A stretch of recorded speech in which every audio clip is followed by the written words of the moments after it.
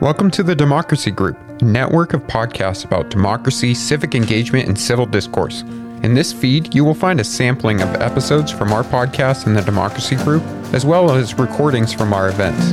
If you enjoyed this podcast, then please visit democracygroup.org to find more like this. Now let's get to our featured episode.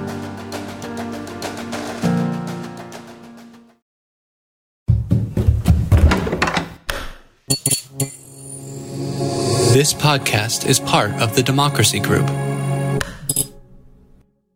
Welcome to Democracy Matters, the podcast of the James Madison Center for Civic Engagement at James Madison University. I'm your co-host, Kara Ong Whaley. I'm Sarah Akers, the Woodson Martin Democracy Fellow for the school year. I'm Jacqueline Dobrin, Communication Specialist at JMU Civic. I'm Stephen Polson. I'm a professor of sociology and anthropology here at James Madison University.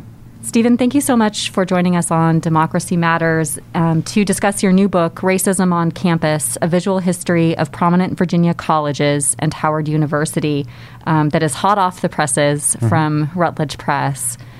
I wonder if you can share what inspired your systemic exploration of yearbooks as a means for capturing institutional norms and changes associated with race relations at universities. At the time, I was teaching the research methods class in the sociology department, and I'm always looking for something that's relevant to what's going on at the time. And it was either during or just before that the Northam scandal had taken place. And I think most Virginians will remember that, there was a picture of Governor Northam's Eastern Medical School yearbook that showed a man in blackface and another man dressed as a Ku Klux Klan. And this precipitated a really, there was a scandal, and it precipitated this investigation into yearbooks by a lot of the media. And being a sociologist, I found this interesting, but I thought everyone was doing it wrong. That I wanted to kind of organize it and look at the yearbooks from beginning to end. And then mostly I started thinking about yearbooks as being really perfect kind of historical documents. And so in this class, in order to get my students to think about how research methods are useful, I said, well, let's take a look at some yearbooks, and let's look at Virginia yearbooks because, we're in the state. And we came up with a process for coding yearbooks. We came up with a code book, and I sent my 20-something students out into the world. And again, it was really easy to do because most of these yearbooks have been digitalized. And it takes about an hour to go through one yearbook, and they made a pretty good dent in terms of gathering content. But then, what we found was extraordinary in terms of particularly during the early periods. And so I just kept doing it afterwards. And I did have a few students stick with me. And we've did publish an article in Context that looked at some school book photos. I wonder if now you could share what does the systemic study of yearbook images reveal about the role of institutions of higher education in ordering race relations and perpetuating racism not only on campus, but in wider society? Yeah, well, the way I tend to think of these yearbooks is that they are, they're annual editions designed to show people what's important in these institutions. They're perfect little documents for that. And then what's also nice about them is the yearbook editors have organized the content to tell you what's important, who's doing what to whom, and how the structure of the university is organized in terms of labor and what rituals are important. And, we're having a lot of discussions right now about systemic racism, institutional racism. And this is a piece of work that's tied to Bonilla Silva's concept of institutional racism. And his definition is basically, when racism or the race structure basically affects the way people live their lives and is reinforced by a broader culture, irrespective of how you feel about people of other races, this is real and it's structural. And that's the way I approached the study of these yearbooks. And in terms of the early period of the yearbook content, it's clear that these are sites of white privilege. It's explicitly so. These were places designed to basically mostly train men, elite men, terms of how to wield financial power in the state of Virginia. And you see that in the yearbooks. I mean, it's undeniable. And what's even more unnerving, I think, and I think we're going to talk about this a little bit more, is the preoccupation with ordering race in terms of a hierarchy, where it's expressly stated that white people are on top, and the role of black staff is to serve people. And even more so, particularly during periods when violence became more common, say after the screening of a film like The Birth of the Nation, you see a kind of uptick in violent caricature that's depicting black men and women having violence acted upon them. And to me, it just makes clear exactly what these institutions were all about at the time. So you examined all of the colleges and universities in Virginia. I didn't examine all of them. There are a few that I did not get to. There's I believe 10 total, and I chose the colleges to kind of represent the diversity of colleges that existed at the time, and I think I can name them. There's James Madison University, Washington and Lee, Hampden-Sydney, Longwood, Virginia Tech, George Mason, University of Richmond, and the Medical College of Virginia, which is now VCU. Mm-hmm. Oh, and Old Dominion University. So you've got the kind of prominent national colleges like UVA. You've got really prominent small liberal arts schools like Washington and Lee, and then you've got two schools, Longwood and James Madison University, that were oriented towards women's. And I did want to do the HBCUs as well, but the HBCUs in Virginia hadn't digitalized their yearbook content yet. So you compared those Virginia schools with Howard University. Yeah, Howard University, and I have to tell you, I submitted the book, and I did have this throwaway line where I said, I tried to get to the Virginia HBCUs, but none of the yearbooks were digitalized. And someone during the course of review said, "Well, you gotta include those. you gotta find an HBCU somewhere." And it was one of those moments where I was like, "Okay, well, they're definitely right about this, but this is going to cause a lot more work." And I found Howard University really did have an extraordinarily good and complete digitalization of their yearbooks, and it was ideal in the end. It was perfect because Howard University is the prominent HBCU in the nation, and I think it made the study much, much better. So in the end, I was more than happy to go through those yearbooks, and not the least of which because the content in the Virginia yearbooks was often extraordinarily depressing, and the Howard yearbook content is uplifting. It really was a kind of pleasure to kind of end the study with at least an institution that was doing extraordinary good. Are there any people that you came across in your studies that stood out to you, good or bad? I did not know anything about Thomas Nelson Page, until I started reading these yearbooks. And when the yearbook that was dedicated to him, it says, he's had some very wise statements about race relations. And so I was like, I should track this person down and figure out what these wise statements were. And so it turns out he did write this book called, I'm going to find it here, The Negro, the Southerners Problem. And Thomas Nelson Page is also a graduate of WNL.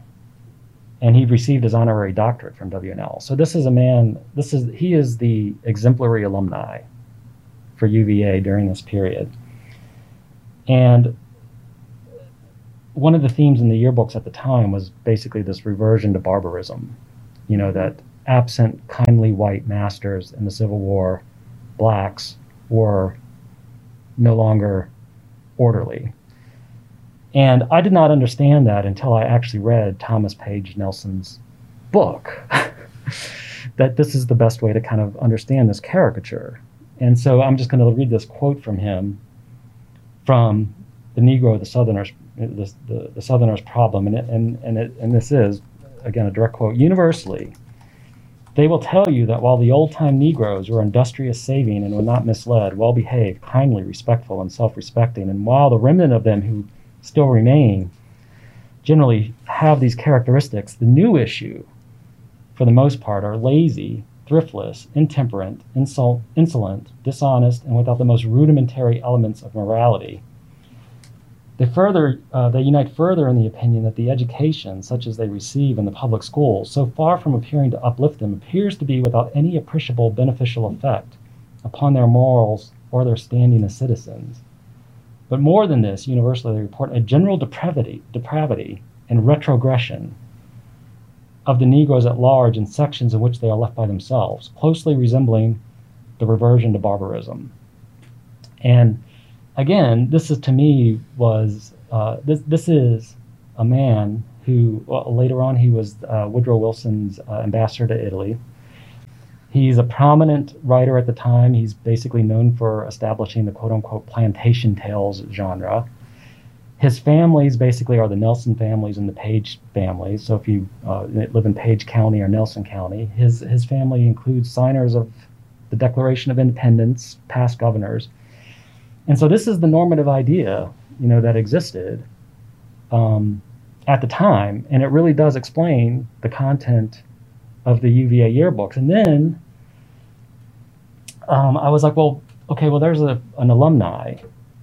How much of it is actually in the curriculum? And then I ran into Brandon Behringer. And so Brandon Behringer is this, and I'm going to read a direct quote from him as well. He's this former UVA graduate. He later returned to the university as a professor. He was the chairman of the faculty, which is kind of the equivalent of the dean, from 1985 until 1903, and this is when the first hospital was being built. And there used to be a Behringer wing of the hospital, which was recently renamed for Francis Collin. After he had this role, he was the sixth president of Virginia Tech from 1907 to 1913. And so he actually wrote a paper that was delivered at a medical association in, I believe it was delivered in Atlanta. And this paper became so popular that it started to get submitted all over the South at conferences. And so he wasn't there actually reading the paper. Someone else was doing it for him, but then people would comment on it. And this is what he said, basically. This again is a direct quote from this paper that he wrote. He says, "It is claimed that since education is raised up for these people and its own leaders, the problem is solved." And he's talking about basically black education. And I pulled this quote because it's kind of a direct reference to what was going on at Howard University, which also had a hospital and was training black men and women to be medical professionals. And what he says is, an education that makes leaders at the expense of the led is a failure. Every Negro doctor, Negro lawyer, Negro teacher, and other leader in excess of the immediate needs of his own people is an antisocial product, a social menace. Neither in the North, the South, the East, or the West can such a professional make a living at his calling through white patronage. And to give him the ambition and capacity and then blast this opportunity through caste prejudice and racial instinct is to quote-unquote commit a crime against nature. Nature made the white man and the black. It made the natural and inalterable prejudice between the two races, and hence the crime lies at the door of him who knowingly attempts the impossible. And then later on, he goes on to basically say, to condemn what at the time was the more popular position of Booker T. Washington, says even industrial education is really not appropriate for black men and women. He says, this is a mistake. Any education will be used by the Negro politically for politics. Once successful, is now an instinctive form of warfare. The question then plainly put is simply this: shall we, having with great effort gotten rid of the Negro as political menace, deliberately proceed to equip the Negro in his future as an economic menace? Shall we, knowing this primitive racial needs, arm him and pit him against the poor white of the South? And again, this is for me, more than anything, during when I was looking at the UVA yearbooks during that period, these two men made that material knowable for me in terms of the motivations behind it, particularly this reversion to barbarism theme. Mm-hmm. And so I thought I would put those quotes out there. And these are prominent men. Right. They don't strike me, though, as being so much different than Thomas Jefferson's notes on the state of Virginia. They're not different at all. Yeah. And Jefferson being the founder of the University of Virginia and the writer of the Declaration of Independence, and someone who also enslaved his own children. Yeah. Well, there is this, again, there's this woman at UVA, P. Preston Reynolds, who basically, I think in some articles makes that point. And if you think about it with the respect to Howard University, I mean, Howard, we didn't talk about the founding, but it was named after the general that actually led the Freedmen's Bureau. And it was established explicitly as a project of uplift and for freed, for anyone that wanted to attend, but primarily for freed black slaves. And so the project was always different. It was always motivated by something distinct, and you can see, in the in the lines through history that the impact that Howard had versus the resistance of a place like UVA. I think that's real. And and Barringer. Again, I mean, UVA, I did not know that UVA had become a center or was a center of eugenics. And not just eugenics in terms of the medical school. I mean, eugenics in terms of the biology department, eugenics in terms of, it just saturated all the curriculum at the university at that time. And so the two men, I would just get their names inverted, but Nelson Page and Barringer are utterly reflective of the dominant ideas of the time. You divide your study into 3 periods examining the campuses in Virginia. In the period before World War II, with comparison to Howard University, during the same period, the period after World War II, and during the Civil Rights period, and then the social movement activism at Howard University and the Virginia colleges, largely from the Civil Rights period to the present. Could you compare the yearbook content between white universities and Howard University before and after the Civil War? Yeah, that's a really stark difference. And so I divided up the content for the white universities into these kind of 4 categories. And I will tell you, when we were coding these yearbooks, we weren't just looking at race relations. Our intention was to look at all sorts of different things, gender relations, but race was by far and away the most prominent theme that we found. And so, the most common representation of black men and women during this period were in caricature form, usually associated with the tradition of minstrelsy. And I really didn't know anything about minstrelsy and the minstrel tradition until I started this project. But in trying to make sense of these caricatures of black men and women, the minstrel tradition was the obvious place to go. And then there was, in fact, at this time, it was just routine, common, ordinary at all these schools to have minstrel shows take place, often annually. And it was also common to find, in yearbook pictures show this, that even choral groups, that weren't engaged in kind of full-scale minstrel productions were performing in blackface. So the caricatures have all these rhetorical tropes that were common at the time. The idea that black men steal chickens, the idea that black men are in trouble with the law. They show the traditional kind of mammy figures as well, and then black children kind of being as humorous and confounded by modern objects is another sort of picture that we found. I was particularly interested in pictures of black staff. I actually wanted to know what people were doing on these colleges. So black staff is not usually the focus of these yearbooks, but if you're looking really closely, you can find out what people were doing. And before the war, it's almost entirely black men who are quite literally serving white students in terms of if you see a picture of a fraternity, for example, the men in the fraternity will be all lined up, and you might see a black staff member standing beside them with his hands at his back at the ready, kind of ready to spring into action. And those photos were very common. So, the service work, the people maintaining the university, the people literally constructing the university, often, almost always, were black men. And so there's a bunch of those pictures that are shown. And then I tried to, just in terms of getting to the idea that race really inundated all of campus life, looked at extracurricular activities. And so, for example, Washington and Lee was the first school, I believe, that enacted the so-called Gentleman's Agreement. And this was an agreement where in the WNL football team made other schools sit their black players when they played them. The first time this happened was actually a game against Rutgers University, and they made Paul Robeson, who later on became this very prominent black actor and then activist, sit instead of playing the football game. And so later on in the yearbooks, for example, WNL played against this team, Washington and Jefferson, and they tried to get the black quarterback for the Washington and Jefferson team to sit, this man Charlie Pruner. And Washington and Jefferson refused, and then later on actually went to the Rose Bowl, and Charlie Pruner became the first black man, I think, to play in that game.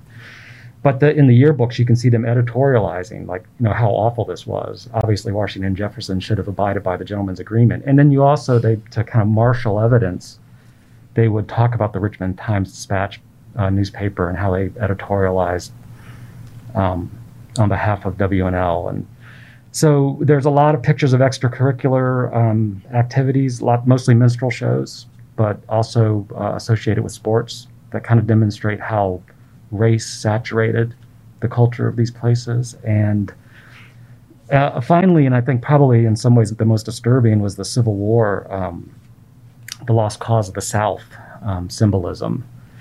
So at some schools like Washington and Lee, obviously, there's a lot of Civil War memorialization associated with Robert E. Lee himself, and there's this kind of extraordinary mausoleum on campus there that has a statue of Lee, the recumbent Lee, where he's quote unquote shown resting on the battlefield. But the effect of this statue is that it's like a sarcophagus. You kind of assume that his body is actually in the statue itself.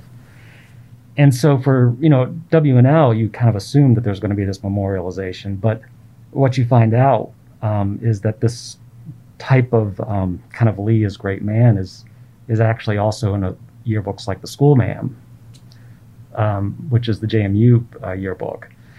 And so during the 50th anniversary of, say, Lee's death, or the 50th anniversary of the Civil War, you see a lot more kind of Civil War iconography associated with Lee as a great man. And then you also see a kind of an uptick in portrayals of violence, because this is also a period when the Ku Klux Klan was also kind of being accepted as acceptable. And so, after the filming of A Birth of a Nation, again, there was this really provocative imagery in the WNL yearbook, wherein you saw paintings of Ku Klux Klan figures with quotes by prominent Southern leaders at the time, basically memorializing what life was like after the Civil War. And of these pictures, there's one, the most provocative one actually shows a black body being hung in the background. But there were other sorts of examples too. So during this period, the Ku Klux Klan was represented on the clubs. Well, it was represented on the page that was introducing the student clubs in the UVA yearbook. And in Corks and Curls itself, I mean, the name of the UVA yearbook is probably directly related to the minstrel tradition. It seems like there's a pretty a lot of people assume that the corks and curls, the burnt cork, was actually how people blacken their faces, and then the curls is a reference to the minstrel tradition that people wore during this period. So, yeah, the pre-World War II pictures and text, for that matter, really makes clear how central race and ordering race was to these institutions, and quite frankly, I was surprised by how central this was at the time. And so Howard University is it's just different in every way. I mean, Howard University, to my way of thinking, actually looks much more like a modern university. And so, for example, the Howard motto, "Truth through service," is the way I interpret it. And so service has always been basically a part of the Howard culture. And it was pretty explicit that the service was geared towards and supposed to, training Howard University students was a means through which you were going to engage in Black uplift in terms of the community. So this theme of Black uplift, being there for your community, working consistently to affect positive changes, just inundates everything about the Howard University yearbooks. And in terms of contrasting the content, what tended to really jump out at me in terms of the Howard University yearbooks was they're constantly talking about law in these yearbooks.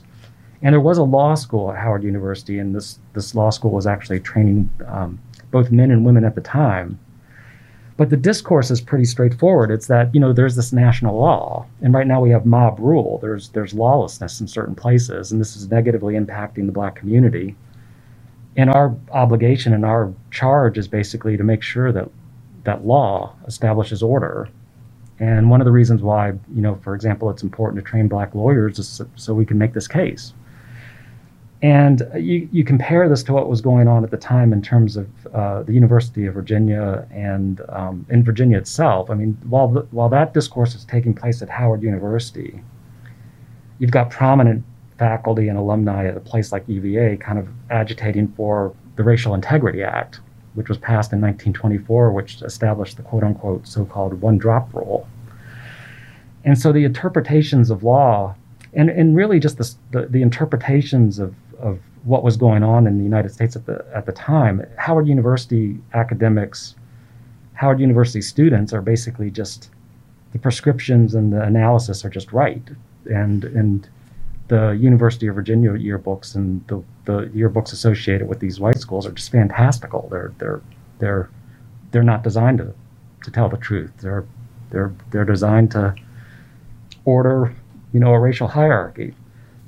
Just as we are, as you were describing the gentleman's agreement with regards to football and Black players not being allowed to play, it really struck me as we're in this moment where Colin Kaepernick continues to be punished, for taking a knee to point out the injustices, and we really haven't come that far, in that amount of in 100 years. Yeah, no, I mean, this is the thing about it is, the past informs the present.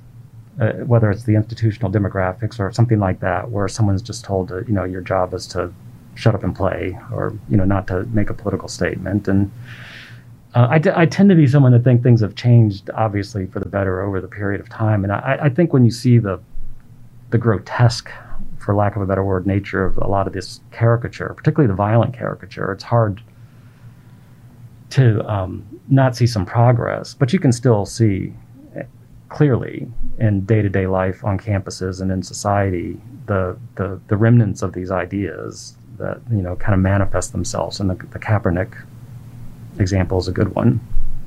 You also mentioned from this first period that you examine that Black men being labor, and I wonder to what extent we can. One, I think, what does that say about the ordering? If you could talk a little bit more about the ordering, and then also particularly, as someone who received both their master's and PhD from UVA, there was very little discussion for a long time about the role of enslaved labor in building the university. Right. So I'm wondering how that comes out as well, because it's not just that it's labor, but it's unpaid labor, it's enslaved labor. And so how does that come out in these images? Yeah. Well, UVA has this extraordinary example where there were two formerly enslaved laborers who are talked about in the early yearbook. I think almost immediately, like 2 years afterwards. And there's one of them is Henry Martin, and the other one is someone who's usually referred to as Uncle Pete or Uncle Peter, and sometimes Buzzard Pete. His name is actually Peter Briggs. And these were formerly enslaved laborers. These are people who actually worked at the university before the Civil War. and then were employed by the university afterwards. In the case of Henry Martin, he appears in the yearbook over the course of 30 years, as does Peter Briggs. And the juxtaposition between those two men is extraordinary, because now Henry Martin is considered to be the ideal laborer. He's considered to be the ideal black man, and he's actually, there are prominent white authors, prominent people in the university who talk about Henry Martin with affection. But when they talk about Henry Martin with affection, what they say is he always votes the Democratic Party, not the Republican Party. He does not care for education. He knows that his role is to be an ideal servant. And they will say, and again, we don't know what Henry Martin actually believed, because his feelings and attributions and are almost always attributed to him, sometimes in dramatized forms by white people. So my guess is Henry Martin probably had more complex feelings about what was going on. But when he is talked about by the white men at the university, this is how he's characterized. Peter Briggs plays like he's a different archetype. He's the person that laughs and scrapes about and doesn't is kind of characterized as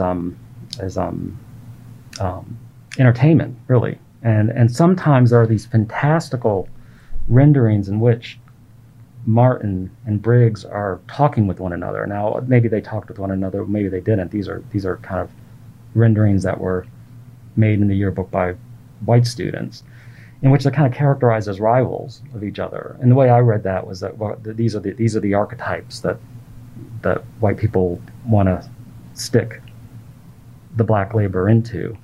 And that what was most unnerving a lot of times is, again, black labor was absolutely foundational to the maintenance of these places. And at times, the students, the backhand sort of,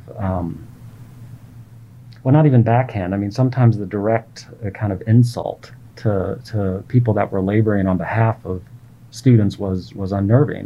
There's a lot of caricature that just basically makes fun of the black labor that's around these students. And again, the cover of the book actually shows that. There's a picture of a man, and that is a picture from the UVA yearbook, where it shows a black man with an ashtray standing beside a white man who's seated in this kind of ottoman, who's reading a newspaper, and then there's pipe smoke kind of above this man. And you can see that the black staff is, the person holding this ashtray is obviously perturbed. He's sitting there holding an ashtray while someone smokes and reads the newspaper. And that sort of content was really common in a lot of these yearbooks, but particularly at UVA. There's a story in the W&L yearbook where the students make fun of a black staff member who they characterize as being kind of well-liked, who's thinking about taking a job elsewhere. And they basically, the whole nature of the skit is, well, isn't that funny? That he would think about, trying to improve his situation as a janitor, because obviously he's a janitor. And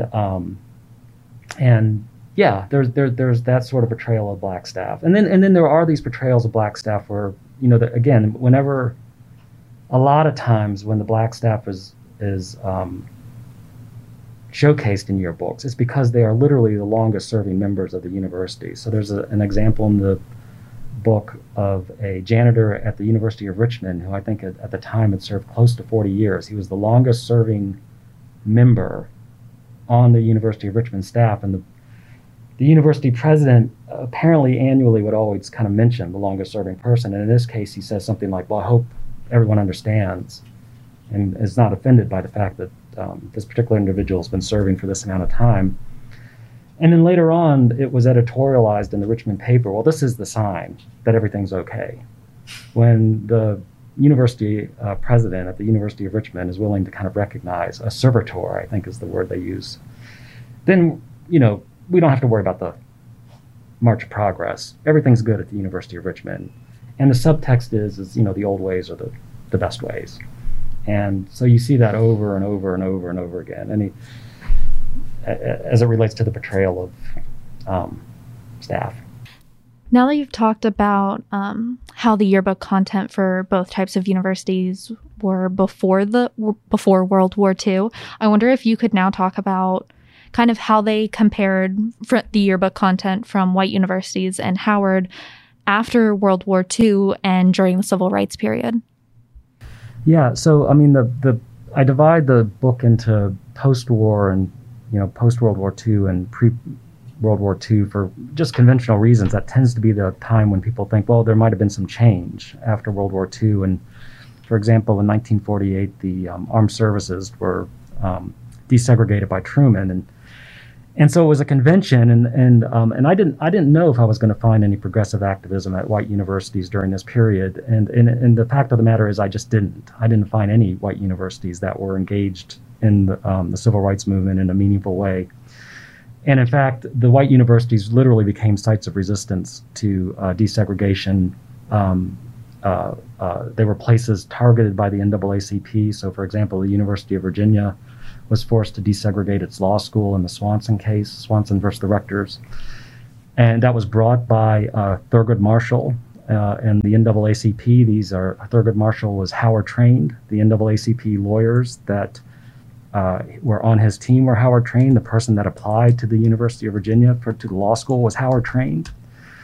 And to me, that just summarized the relationship between these places. You had in Howard University and in the yearbooks consistently showing activism associated with law, particularly after the Brown versus Board of Education decision. I mean, in the Howard yearbooks, it shows a lawyer sitting at a desk saying, and the subtitle is basically, "We're on the front lines. We recognize it, and we're dedicating the yearbook to you." And again, the yearbooks I looked at in terms of the white colleges, the lack of any really information about the civil rights period, even when things were happening on these campuses, such as the Swanson case, was really stark. And maybe most telling was the year that both Martin Luther King and Robert Kennedy died. The memorialization in the Howard yearbook was front and center. You turned a couple pages, and it showed full-page pictures of both men. You did not find that, even for Robert Kennedy, in the white college yearbooks.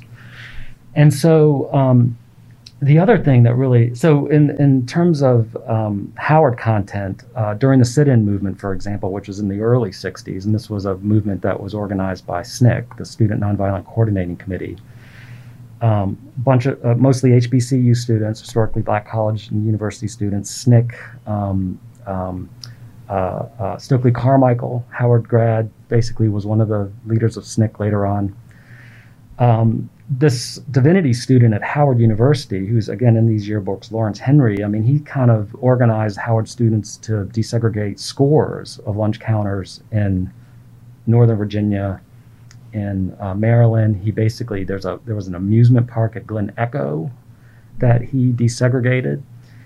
And the Howard yearbooks reflect this extraordinary level of activism. And then again, when you look at the University of Virginia yearbooks, or the yearbooks associated with all the colleges in Virginia, it is really startling how nothing had changed. And by there's some modest changes in terms of black labor, only in the sense that there are more women doing this sort of work. So I have fraternity yearbook pictures before the war. I have fraternity yearbooks after the war at these white universities, and you can see it's black staff. And the black staff doesn't change. I mean, there's more of them. They're more likely to be women. And these pictures exist in the UVA yearbooks into the 1970s and 80s. I mean, you get the impression that, now there are some changes during that period in terms of white students beginning to greater appreciate the black staff and kind of confronting the dual labor market. But practically speaking, it was, black men and women supported the universities before the war, and they supported these universities afterwards in the exact same positions. And the yearbooks do reflect that. There isn't caricature in the post. Well, there is caricature, but it's not caricature to the same extent that it existed before the war. And a lot of the caricature that took place before World War II was in the state clubs, sections of these yearbooks, and those clubs actually did go away after World War II. And there's less. I can't recall seeing any pictures of, for example, the Ku Klux Klan in these yearbooks after World War II. So there is less violence being directed towards Black men and women in terms of yearbook content, and that might all represent some modest forms of progress, I suppose. And I guess the last example I'd like to give is that, I mean, people may not know this, but there are two colleges in this yearbook. There's Longwood College and Hampden-Sydney that are literally at the site of what was the most kind of prominent and important movement in Virginia as it relates to the Black Civil Rights Movement. And in that case, there was the case, one of the first like all student kind of movements or activism associated with high school was when these Prince Edward County students in Farmville walked out of their school in 1951 to object to conditions there. The case they brought was actually folded into the Brown versus Board of Education case. And so the Brown versus Board of Education case essentially told people in Prince Edward County, you've got to desegregate. And again, Farmville and Longwood are two schools that are like in this community. You could not have been at these schools and not have known this was happening. And during this time, the decision was made in the Virginia legislature and elsewhere to literally engage in what was called massive resistance to school desegregation. And rather than desegregate Prince Edward County, the local Board of Education just shut the place down, just basically privatized all the schools and made no attempt to come up with a system of educating Black students. So while this was going on, I was really curious about the yearbook content, because it just seemed like, well, you could not ignore this. There has to have been some, and really what's remarkable is how much they did ignore it. Mm. And then so later on, if you do a little bit of digging, you find out. So for example, there was really just one Longwood College professor, this kind of heroic voice of resistance, if you will. He was actually he was the chairman of the history department. As soon as he started talking out about the program of massive resistance, congressmen started calling for him to be fired. He lost his position as the chair of the faculty. I mean, there was not an academic community at Longwood College that mobilized on the side of desegregating. And Hampden-Sydney appears to have, again, there's rumors that the president at the time was in favor of desegregation, but practically speaking, so there was, for example, a time when Robert Kennedy got involved in this, had helped fund some of the irregular schools that were being used to educate Black students in Prince Edward County. He actually visited in 1964 after a series of protests that took place, and he went to Hampden-Sydney College, where he apparently got a really he was not greeted warmly. He went into this auditorium and he asked how many people here support the civil rights legislation, and the way it was reported was that there was polite applause, and then when he asked how many people were against it, there was a lot more support. And I think that was by and large the way most of these colleges were oriented towards the civil rights movement at that time. I mean, UVA might be the exception in that there was a small group of activists there who were directly involved in the Black civil rights movement as it relates to the student organizing that took place by SNCC. I mean, like a handful. I could count them on one or two hands. They seem to have been somewhat active in the 60s, certainly as it relates to the anti-war movement. So there were these little pockets on some campuses where people were starting to kind of push back. But for the most part, there was like complete acquiescence to massive resistance. And, some of these schools, VMI, for example, certainly Hampden-Sydney, they didn't admit their first black student until after the period of massive resistance in 1968, just to give you an idea of how long these schools held out. So it's really, to be honest, it was a sad story. And it wasn't one that I was hoping that maybe there would be more pockets of resistance at these universities, that there would be more signs that students were engaged in activism during the early civil rights period. Now, there is this period of activism in the 1970s that we might talk about. That seems to be when things start to change a little bit. But directly after the Civil War, things did not get much better on white campuses. And again, they literally are the sites with which Howard graduates, people trained at Howard University, lawyers trained at Howard University, are working to desegregate. What can we learn from Black civil rights activism at Howard and Virginia campuses about advocating for changes to the university curriculum, for changing governing structures to create more student input into campus-wide decision-making, especially as we continue to engage in these struggles now? Well, I think the most heroic and maybe exciting example is what the students at Howard University did. I mean, and other HBCUs, but Howard in particular. I mean, they really were the backbone, particularly as it relates to the organizing that was done by SNCC, the Student Nonviolent Coordinating Committee, during the Black Civil Rights Movement. And, there was, to my way of thinking, one of the things that, and I talk about this in my social movements class, is there was actually this coalition of Black and white students that did organize together during the Freedom Summer campaign in the early 60s. I mean, this is a group of, and these were not, I want to be clear, Southern students, except with a small, maybe a small number of students at the University of Virginia, but mostly white students at elite universities, Ivy League universities, along with students from HBCUs, did go down into Mississippi in 1961, 1962, and tried to, and did register people to vote. And that, to this day, when I think about student activism, I mean it's inspiring, and they did affect a real change. I mean, this is the Mississippi Freedom Party, the party that was organized during that period. I mean, tried to get seated at the National Democratic Convention, and made a very public example of what was going on in Mississippi, and forced, and basically in this case the Democratic Party to reconcile the past somewhat with the future.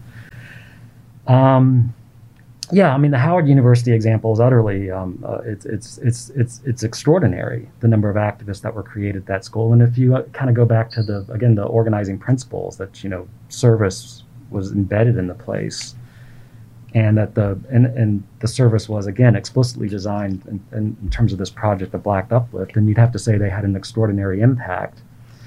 And it did not hurt. I mean, during one of the organizing themes in terms of why they wanted white students basically to kind of get involved in the Freedom Summer campaign is because that brought publicity. And they had a lot of debates about that. It was like, do we really want these white students to come here? They tend to monopolize the attention. They tend to become spokesmen. And, they said, well, yeah, no, at least people will pay attention. If white folk start to get involved. And I think those sorts of coalitions can take place nowadays. I think student activism on campuses can have an impact if it's sustained over periods of time. And I will tell you, I did write this book because I watched all the activism that took place after during the Black Lives Matter protest in the summer of it was 2020. And I was just like, okay, well, I'm doing some research that seems relevant to this question. I'm going to hustle it into, I wasn't planning on writing a book. And so, I mean, these sorts of things do inspire people to try and, in various ways, make a difference. So I'm hoping that there's going to be a more sustained and activism at white universities on these issues. I'd really like to see some focus on, increasing Black enrollment at JMU, for example.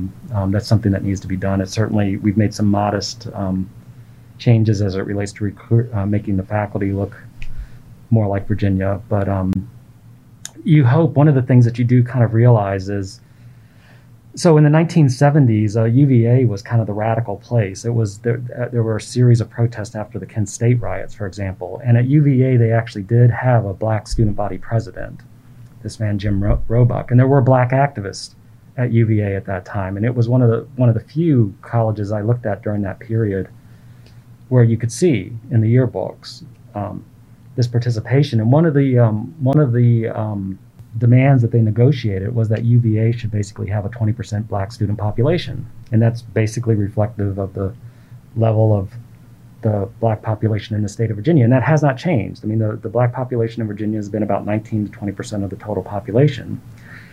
And so in 1970, Jim Roebuck, acting on behalf of the student body, but the black student body president made this demand.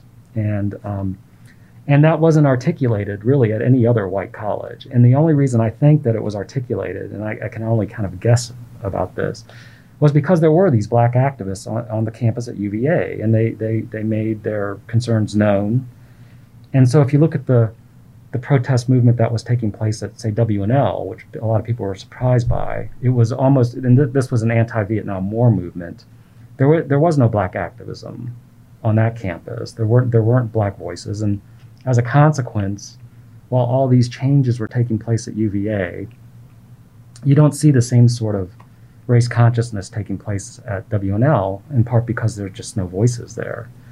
And so, I mean, I think we need a critical mass, of voices on campus. I think, it makes what the campus looks like basically is going to, affect the future. And but at the same time, I mean, we've got to be careful because, I mean, I think black enrollment at UVA right now, this is 50 years after that demand was articulated, is about 7 or 8% of the UVA student body. So, I mean, it is notwithstanding the fact that UVA activists in the 1970s were kind of out in front, and there has been increasing diversity on UVA's campus over time, but just not in terms of the representation of black students. I mean, it's increased, but it's fallen, well short of this demand that was articulated now 50 years ago. So. And similar at JMU as well. Yeah, no, JMU again, and again, we've talked a little bit about this, but when I was here, I'm a graduate of the class of 88, 89. My impression was that the black student population was approaching 10%. Now that could be considered kind of a good start if you start, because, again, white colleges did not really start enrolling black students until the 1960s. And really the enrollment didn't start to pick up, even modestly until the 1970s. So as a student in 1988, if you continued on that trajectory, if the black student population continued to increase, I graduated a long time ago. I graduated, I think, over, it's about 35 years ago now. And if we'd continued on that trajectory, I mean, things would look a lot different now. I think the black student population at JMU right now is about, 5-6% of the It's under 5. Yeah, under it's 5%. 4.95%. So, yeah, we've literally gone backwards during the period when I was a student here. Now, other groups have increased their presence on campus in modest ways, but yeah, I mean, that's something that we really should confront and talk about and think about. And I personally would just like a forthright kind of plan of redress as it relates to these things. I mean, so. Well, you've actually taken us into our our next question, which is, why is it important for higher education to confront these racist histories? And in what ways can we go about having some of these hard conversations about structural racism and how we might redress them? Yeah. Well, I think in terms of my book, it's really hard not to immediately, because of the pictures, because the content comes from these yearbooks. I mean, you cannot, in a good faith way, argue that these were not sites of white privilege. They were set up explicitly for this purpose. And the yearbooks make this clear. But worse than that, and particularly in a place like, UVA, is that, and we accept this now as educators. There's this idea that we are kind of training people to be leaders in the future. And that was also the case, back during the worst periods of Jim Crow, when UVA was basically a center for the study of eugenics. I mean, these ideas got out in the world. And these ideas were used to order race relations in Virginia for a long period of time. These were the ideas that were used to establish the Racial Integrity Act in 1924, which was supported by UVA graduates. These are the reasons why universities in the state of Virginia engaged in massive resistance to desegregation.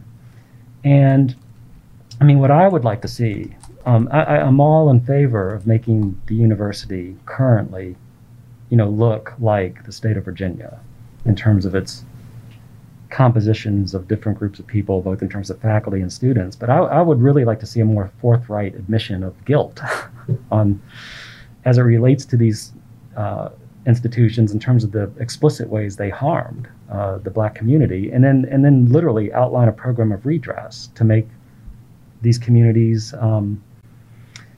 engage in some sort of restorative justice, if you will.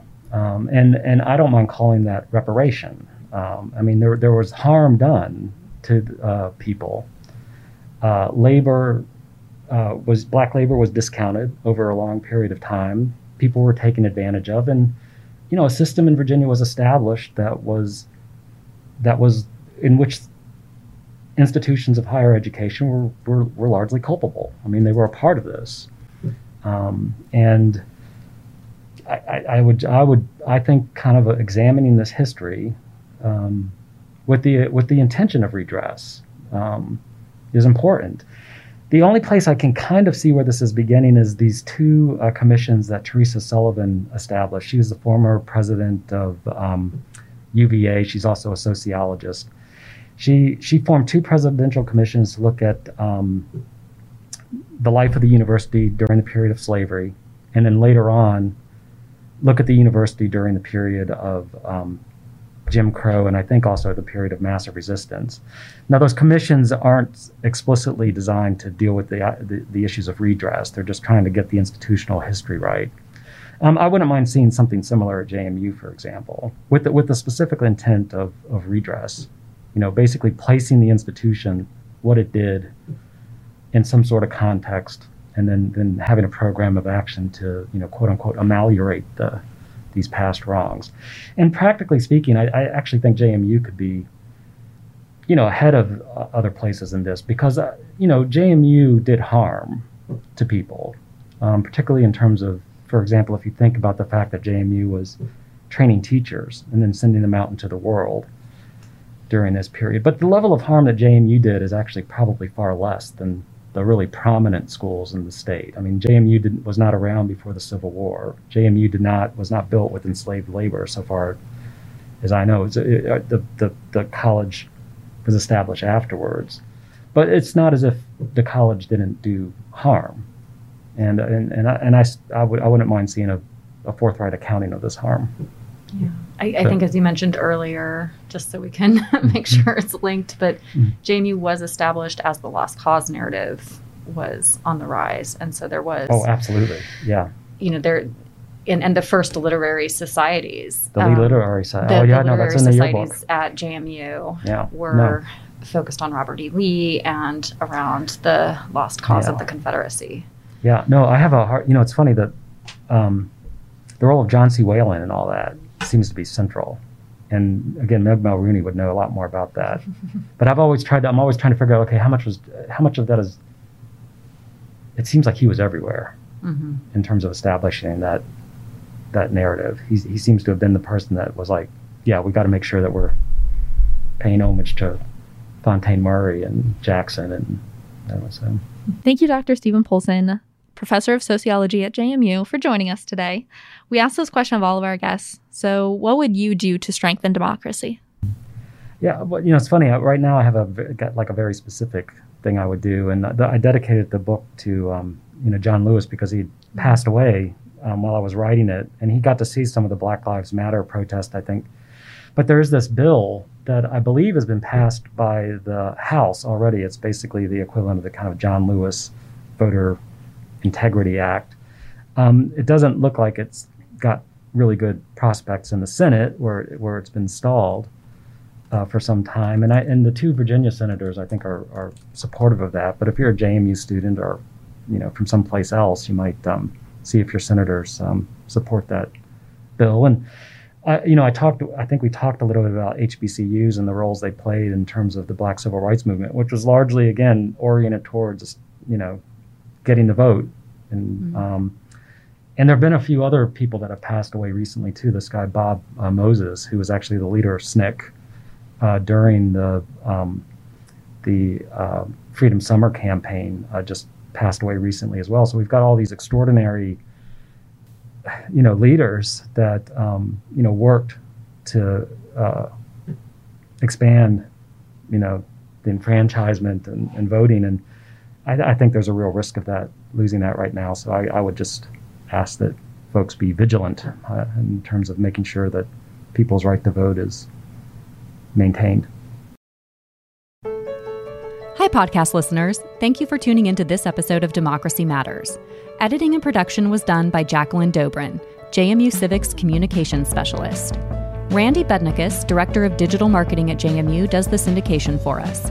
Our theme song is Sometimes It Shines by Pictures of the Floating World. Be sure to follow us on social media. You can tweet your questions and ideas to us at JMU Civic, and we'll address them in a future episode. You can also connect and engage with us on Facebook at JMU Civic. Learn more about the James Madison Center for Civic Engagement at James Madison University on our website at j.mu/civic. Until next time.